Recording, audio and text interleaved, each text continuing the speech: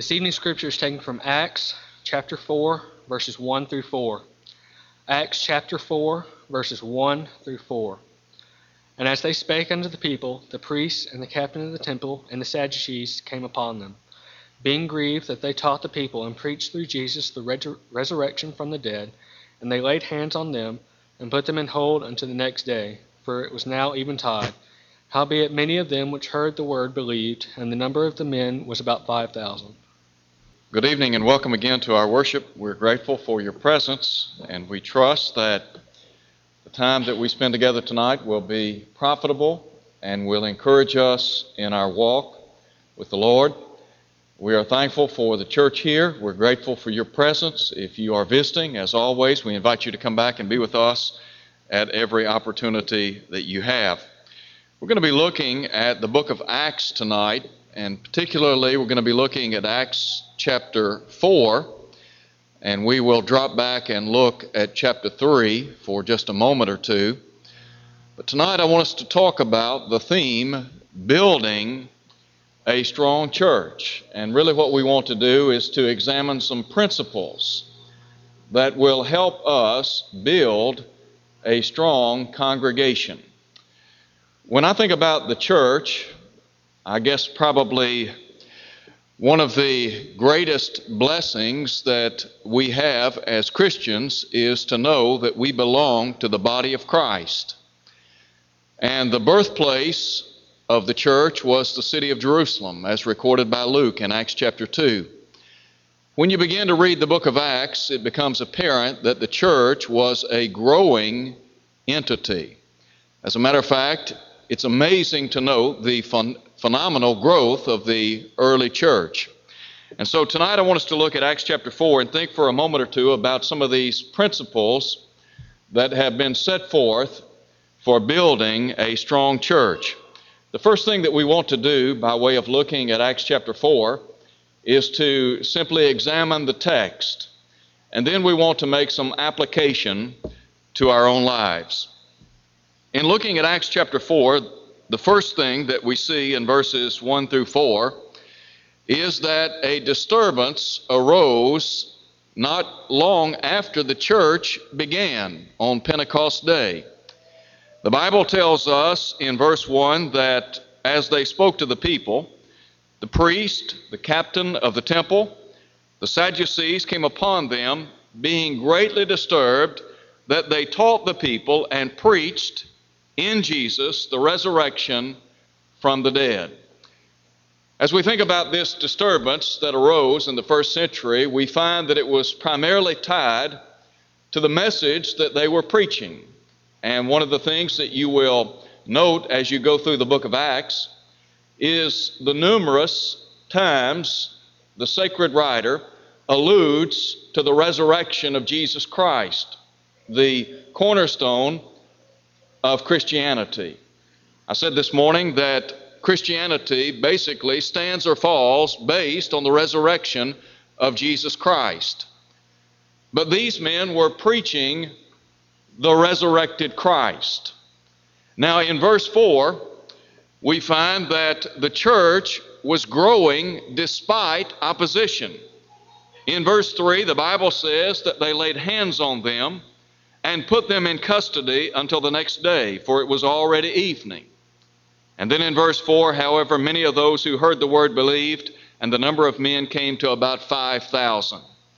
Now, when we pick up in verse 5, we find the Jewish council basically deposing Peter and John. And the reason for their deposition was because of a miracle that had occurred outside of the temple. And so if you go back to chapter 3, you find that there had been a man that was lame that was sitting at the temple, and he was begging for alms. And Peter and John came upon him, and their response to him, silver and gold, we don't have any. But Peter said, what I have, I give to you. In the name of Jesus Christ of Nazareth, rise and walk. And the Bible tells us that this man stood up, went into the temple praising the Lord. And Luke tells us that the people were astonished. at this great miracle. Now, picking up in verse 5 of Acts chapter 4, the council wanted to know, they wanted to interrogate Peter and John. They wanted to know by what power or by what name have you done this? That is, by what power, what name have you performed this great miracle? Well, the Bible says in verse 8, Peter, filled with the Holy Spirit, said to them, rulers of the people and elders of Israel, if we this day are judged for a good deed done to this helpless man, by what means he has been made well, let it be known to you and to all the people of Israel that by the name of Jesus Christ of Nazareth, whom you crucified, whom God raised from the dead, by him this man stands here before you whole. This is the stone which was rejected by you builders, which has become the chief cornerstone. Nor is there salvation in any other. For there is no other name under heaven given among men by which we must be saved. Now in verse 13, based on this great miracle and based on the message that they had been preaching and all of the things that they had seen, in these men, the text tells us that they marveled. That is, the council, they marveled. They were astonished. Note, if you would, verse 13. When they saw the boldness of Peter and John and perceived that they were uneducated and untrained men, they marveled. Why was that? Well, Luke said they realized that they had been with Jesus. Now, in verses 15 through 18, we have the demand imposed on Peter and John. And basically, there is a mandate set down before these men. Note, if you would, what is said in verse 15. When they had commanded them to go aside out of the council, they conferred among themselves, saying, what shall we do to these men? For indeed, that a notable miracle has been done through them is evident to all who dwell in Jerusalem, and we cannot deny it. But so that it spreads no further among the people, let us severely threaten them that from now on they speak to no man in this name. And then verse 18, they called them, commanded them not to speak at all, nor teach in the name of Jesus. But if you look at verses 19 through 20, you'll find that these two apostles respond by way of their divine duty. And really what they're saying is, listen, we have a divine mission. And our mission compels us to reach out to those who are lost and dying in sin. So in verse 19, Peter and John answered and said to them, whether it is right in the sight of God to listen to you more than to God, you judge. For we cannot but speak the things which we have seen and heard. Verse 21, when they had further threatened them, they let them go, finding no way of punishing them because of the people, since they all glorified God for what had been done. For the man was over 40 years old on whom this miracle of healing had been performed. So you have a great occurrence in the first century church. Now, we have said on numerous occasions that the miracles that were performed by the apostles and others were done so to confirm the Word of God. In other words, the miracles authenticated the message. They gave credence to the divine Word that they were preaching and teaching to those with whom they came in contact with. Well, what about the application that is before us as we look at Acts chapters 3 and 4? The first thing that I would submit unto you by way of application as we look to this text has to do with the faith of these men. Back in verse 2, these men were charged with preaching the resurrection of Jesus Christ. Now, when you look at the lives of Peter and John and the other apostles, as well as many of the other first century saints, there was a deep-seated conviction about the Christ in their hearts. They truly believed that Jesus Christ was the means of salvation. And so, as verse 12 says, neither is there salvation in any other. There is no other name under heaven given among men whereby we must be saved. But as we think about their faith, let me suggest first of all that there is the cultivation of faith. We talk about building a strong church and principles that enable us to build a strong congregation. First of all, we have to have faith. There has to be the cultivation of faith. Now we know today that faith comes by hearing, and hearing by the Word of God, Romans 10:17. Paul said we are to walk by faith and not by sight, 2 Corinthians 5 at verse 7. But here were individuals that had deep-seated faith in the Lord. Why was that? Well, I think the answer is found in verse 13. Look again at verse 13. The text says that when the council saw the boldness of Peter and John and perceived that they were uneducated and untrained men, they marveled. Why? They realized that they had been with Jesus. Here were men that had the opportunity to sit at the feet of Christ. Yes, they had seen the great miracles that He had performed. They had watched as Jesus Christ did some amazing things. For example, the healing of the sick, the restoration of sight to the blind. We think about Jesus raising the dead, walking on water, calming the wind and the sea. All of these things authenticated the fact that He was the divine Son of God. But they had been with Jesus, they had seen these great works, and they had heard His marvelous words. Peter himself said in John chapter 6, after Jesus had declared Himself to be the bread of life, the Bible says many of His disciples went back and walked no more with Him. But Jesus then said to the apostles, "Will you also go away?" And Simon Peter answered and said, "Lord, to whom shall we go? For you have the words of life eternal." They got to hear Jesus Christ teach and preach. They audibly heard His voice. They got to see firsthand His compassion, His love, His mercy. And so, yes, these men had been with Jesus. We talked today about cultivating our faith. And we said that faith comes by hearing, and hearing by the Word of God. These men had great faith because they had been with Jesus Christ. Let me ask this question. How much time do you spend with Jesus?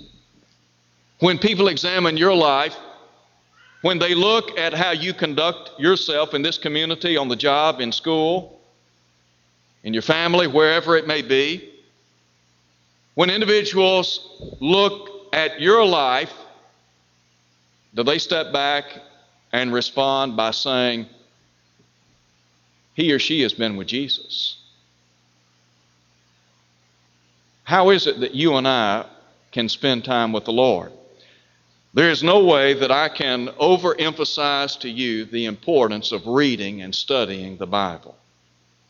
If you want to know more about Jesus Christ, then you're going to have to spend more time reading about Him in this book we call the Bible. When you spend time in this book, then you're going to become more and more acquainted with Jesus Christ, the Son of God. And ultimately, as you read and study and meditate on His great truths, this Word, this divine Word, is going to sink down into the recesses of your heart and then produce fruit. It will ultimately bear fruit in the way that you live. And so, we think about the importance of spending time with Jesus. And I might just pause here and ask this question. Has Jesus Christ made a difference in your life? We talk about building a strong church, principles for building a strong congregation. If the Lord has not made a difference in my life or in your life, it's going to be difficult for us to build a strong church. People have to see Christ living in us, as Paul said in Galatians 2 at verse 20. They have to see something genuine, something different about us. They have to see the Lord at work in our lives. I understand that we are human beings. The Bible says, speaking of God, He knoweth our frame, He remembereth that we're dust. God knows us. But God gives us the ability to make choices in life. And we ultimately make choices as to whether or not we're going to follow closely in the footsteps of Jesus Christ. In Mark chapter 5, there's an interesting story told by Mark in which he relates the tragedy of a man that is possessed by numerous demons. We think of him as Legion. Well, Jesus healed this man. He cast the demons out of this man into a herd of swine. But in verse 17, Jesus made a very interesting statement to him. He said, "Go home and tell your friends what great things the Lord has done for you, and how He has had compassion on you." We talk about building a strong church. And there are a lot of important principles involved in the building of a strong congregation. But let me tell you one thing that you and we need to make sure that we do not miss. If the Lord has made a difference in our lives, and if He is truly at work in us, then we need to be, as I said this morning, a walking billboard for the Lord and for His cause. Coca-Cola and Pepsi spend a lot of money on advertising, and advertising is a very important tool in the selling of products and goods. But you know, one of the best forms of advertisement is word of mouth. One of the best things you can do for this church is talk to other people about the Lord. And not just about the Lord, but you talk to them about what a great congregation you belong to. You tell them that you belong to a church that loves the Lord, that loves one another, that we are a body of believers that are trying to the best of our ability to live faithfully to the Lord. Word of mouth. I can promise you one thing. When people begin to talk, it spreads like wildfire. Solomon said, "Death and life are in the power of the tongue." Now you and we can use our tongue, negatively speaking, but we can also use it to the good and glory of God. So I think about how you and we have the opportunity to speak a good word for the Lord to our friends and neighbors. And so as we think about faith and the cultivation of faith, I would also suggest that there has to be care given to our faith. And by this I simply mean there has to be the preservation of our faith, the protection of our faith. In Luke 18, verse 8, there's an interesting question posed by the Lord. He talks about when the Son of Man comes, will He find faith on the earth? There are a lot of things that work against us as New Testament Christians. We live in a world that is subjected to our adversary, the devil. And the devil wants to do everything that he can to subvert our Christianity, to discourage those of us who are trying to follow in the footsteps of Christ. And so what we have to do is exercise great care with regard to our faith. That's why I said a moment ago, I cannot overemphasize the importance of spending time in the Word of God. Read and study the Word of God day and night. Make plans to be in worship each and every time the doors are open. These are things that will ultimately build your faith. It will help you preserve and protect your faith in the Lord. My goal would be to see individuals who are members of the body of Christ view the work and worship of Almighty God as something they long to do, they aspire to do, they want to do, and not something they have to do. I understand that Christianity is a growing process, and it might be that when we begin our Christian life, that there is this sense in which we struggle with reading and studying the Word of God, coming to worship regularly, working in the kingdom of God. And maybe we view it as a have-to situation. Don't get me wrong, we have to do these things. But wouldn't it be great if all of us desired to do it? We want to do it because we love the Lord. So first of all, there was great faith in the lives of these people. But then secondly, we find that they were people of fortitude. When I think about their fortitude, all I have to do is read verses 18 through 20. These men, these early disciples, were people of conviction and courage. They were threatened. As a matter of fact, when you look at the early church, not only were they threatened verbally, but many times they were physically abused. The Bible says that these men, Peter and John, were commanded not to speak at all, nor teach in the name of Jesus. And that's when Peter and John said, whether it's right in the sight of God to listen to you more than to God, you judge. For we cannot but speak the things which we have seen and heard. Do you have that kind of conviction? How deep does your conviction in the Lord run? I would hope and pray that all of us are moving to a point, spiritually speaking, where our Christianity is literally bubbling over. And the idea here is that we have the greatest message known to man. We have been liberated from sin and unrighteousness, and we cannot but speak the things that we have come to know and treasure in the Word of God.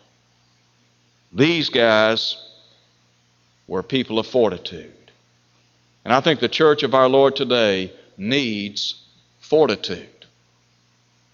But there is a third principle that we find in our lesson text. This has to do with their fervency. Paul talks about in Romans chapter 12 and about verse 11, not lagging in spirit, but rather being fervent in spirit. What do you think of when somebody mentions the word fervor or fervency?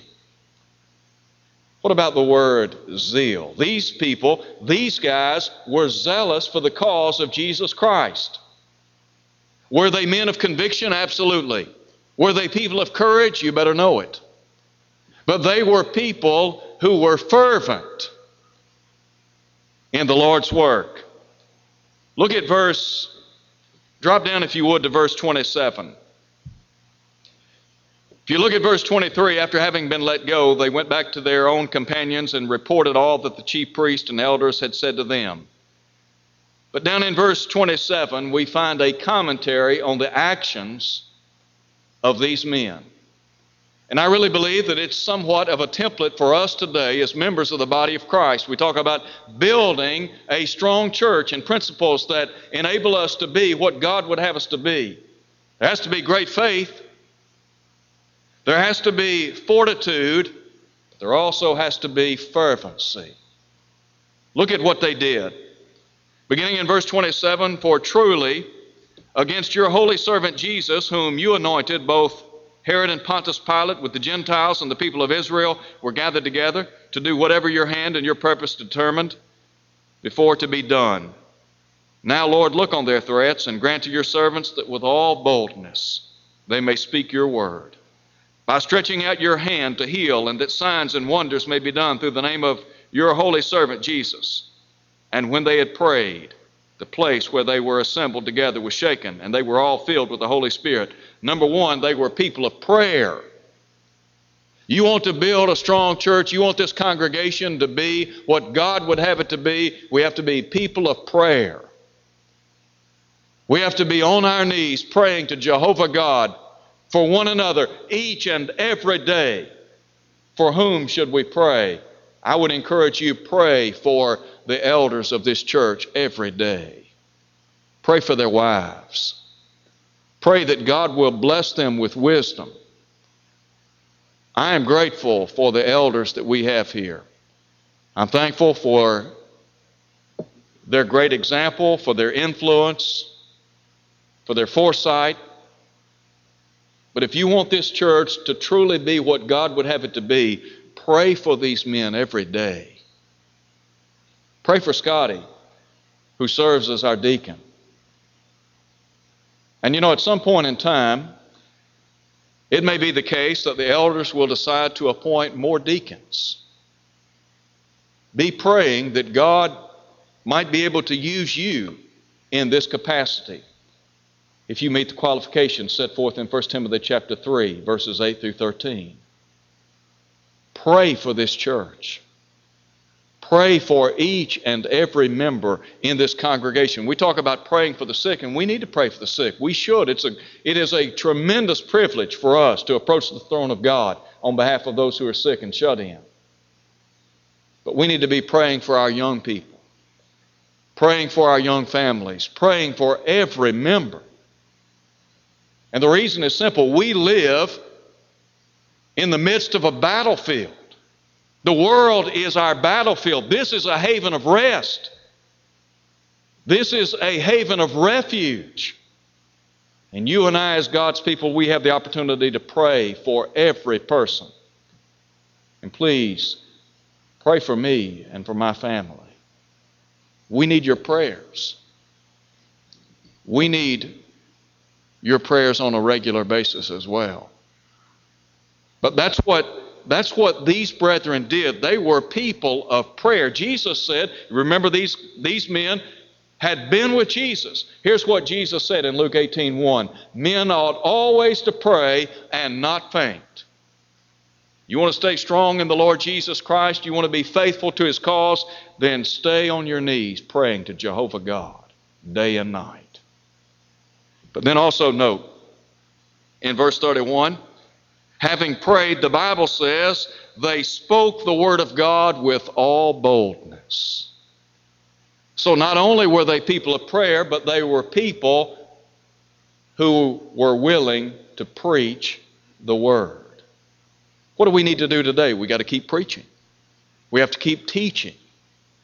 The power is not in the messenger, it is in the message. Paul said, I'm not ashamed of the gospel. It is the power of God unto salvation. Romans 1 verse 16. The Word of God is living and active and sharper than any two-edged sword, according to Hebrews chapter 4 at verse 12. And so we keep preaching, we keep teaching. We do so in kindness, with love, but also in boldness. Because Paul said we are to preach the Word in season and out of season. As Marshall Keeble once said, we preach it when people like it and when they don't like it. But we have to keep preaching. We have to keep teaching. Because you see, when people hear the Word of God as it is proclaimed in boldness and kindness, then if that Word falls on good and honest hearts, it yields fruit. Another principle. And that is, I believe that these early saints were people of persuasion. If you back up and look at verse 4, the Bible says that those who heard the word believed, and the number of men came to about 5,000. In Acts chapter 2, the Bible tells us that with many other words did Peter testify and exhort, saying, save yourselves from this crooked generation. We have to plead with people. We have to seek to persuade people to live for the Lord. That's what we're all about. I think about the church here. The church is a hospital.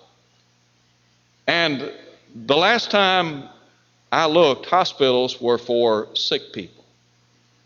And guess what? There are a lot of sick people in this community. They're not physically sick, but they are spiritually sick. And we can help them. And so, we pray for them. We preach and teach to them. We plead with them. And then finally, let me just close by saying this. We do everything in our power to promote the church of Christ. The church belongs to Christ. Jesus is the one that built it. He purchased it with His own blood, Acts 20, verse 28. And the early church, they exalted this great institution. I really believe that you and I, as members of the body of Christ, we need to be proud that we are members of the church. Not in a negative way, but in a healthy, wholesome way. I mean, you and I, we belong to the Lord. We have been set apart unto God. We are, as Peter said, a holy nation, a people for God's own possession, whom He has called forth out of darkness into His marvelous light. We are the people of God, and we have the opportunity to exalt the name of Christ and the church of Christ in this community. Jesus said that we are the light of the world, a city set on a hill. The church here can make a great impact on this community. I'm sold on the work here. I hope you are. I believe with all of my heart this congregation of God's people can do great things. We're seeing great things taking place right now. Now, what you have to understand is we're just getting started. We're not through. We're just now getting the ball rolling. It's like when you play football. There are 4 quarters. Or baseball, there are 9 innings. You might get ahead, you might drop back. You might get ahead, you might drop back. But guess what? You've got to stay the course. I had a boss one time. Actually, he owned the company that I had the opportunity to work for. He was very successful. Whenever problems arose with our customers, in order to satisfy the customer, his response was this: do whatever it takes. We're in it for the long haul. And the point that I want to borrow from that statement is this: we are in it for the long haul. What we have to do is see the big picture. We have to understand that we are co-laborers together. And that as we join hands and work together, we can build a strong church to the glory of Almighty God. But we have to stay grounded. We have to stay rooted in His Word. If we stay grounded to the Lord and we stay close to the Lord, guess what? God will be glorified. And one day you and I will be together in heaven. And there will be people who will be in heaven with us because of your influence. That's a great thing.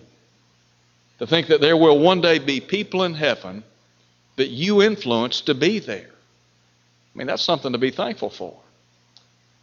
And so tonight, building a strong church. My encouragement to us, let's build a strong church. Let's be what God would have us to be. I'm grateful for the history of the church here. I'm grateful for all of the good things that have taken place. But what I see before me, literally, a sea of opportunities. We just have to seize them. If you're here tonight, you're not a member of the Lord's church, I plead to you, come to Christ. Jesus said, I'm come that they might have life and have it more abundantly. John 10, verse 10. Do you have an abundant life? Is your life rooted in Christ Jesus? If not, we encourage you to come to Him. Believe in Him, that He is the Son of God, John 8:24. Repent of your sins, Luke 13:3. Confess His name before others, Acts 8, verse 37. Be baptized and enjoy salvation, Mark 16:16. If you're unfaithful to the cause of Christ, why not come home tonight? Why not let us pray with you and for you? And let's join hands together and work for the glory of God. The Bible says, confess your sins one to another, pray one for another. We'd be happy to pray with you tonight as we stand and sing.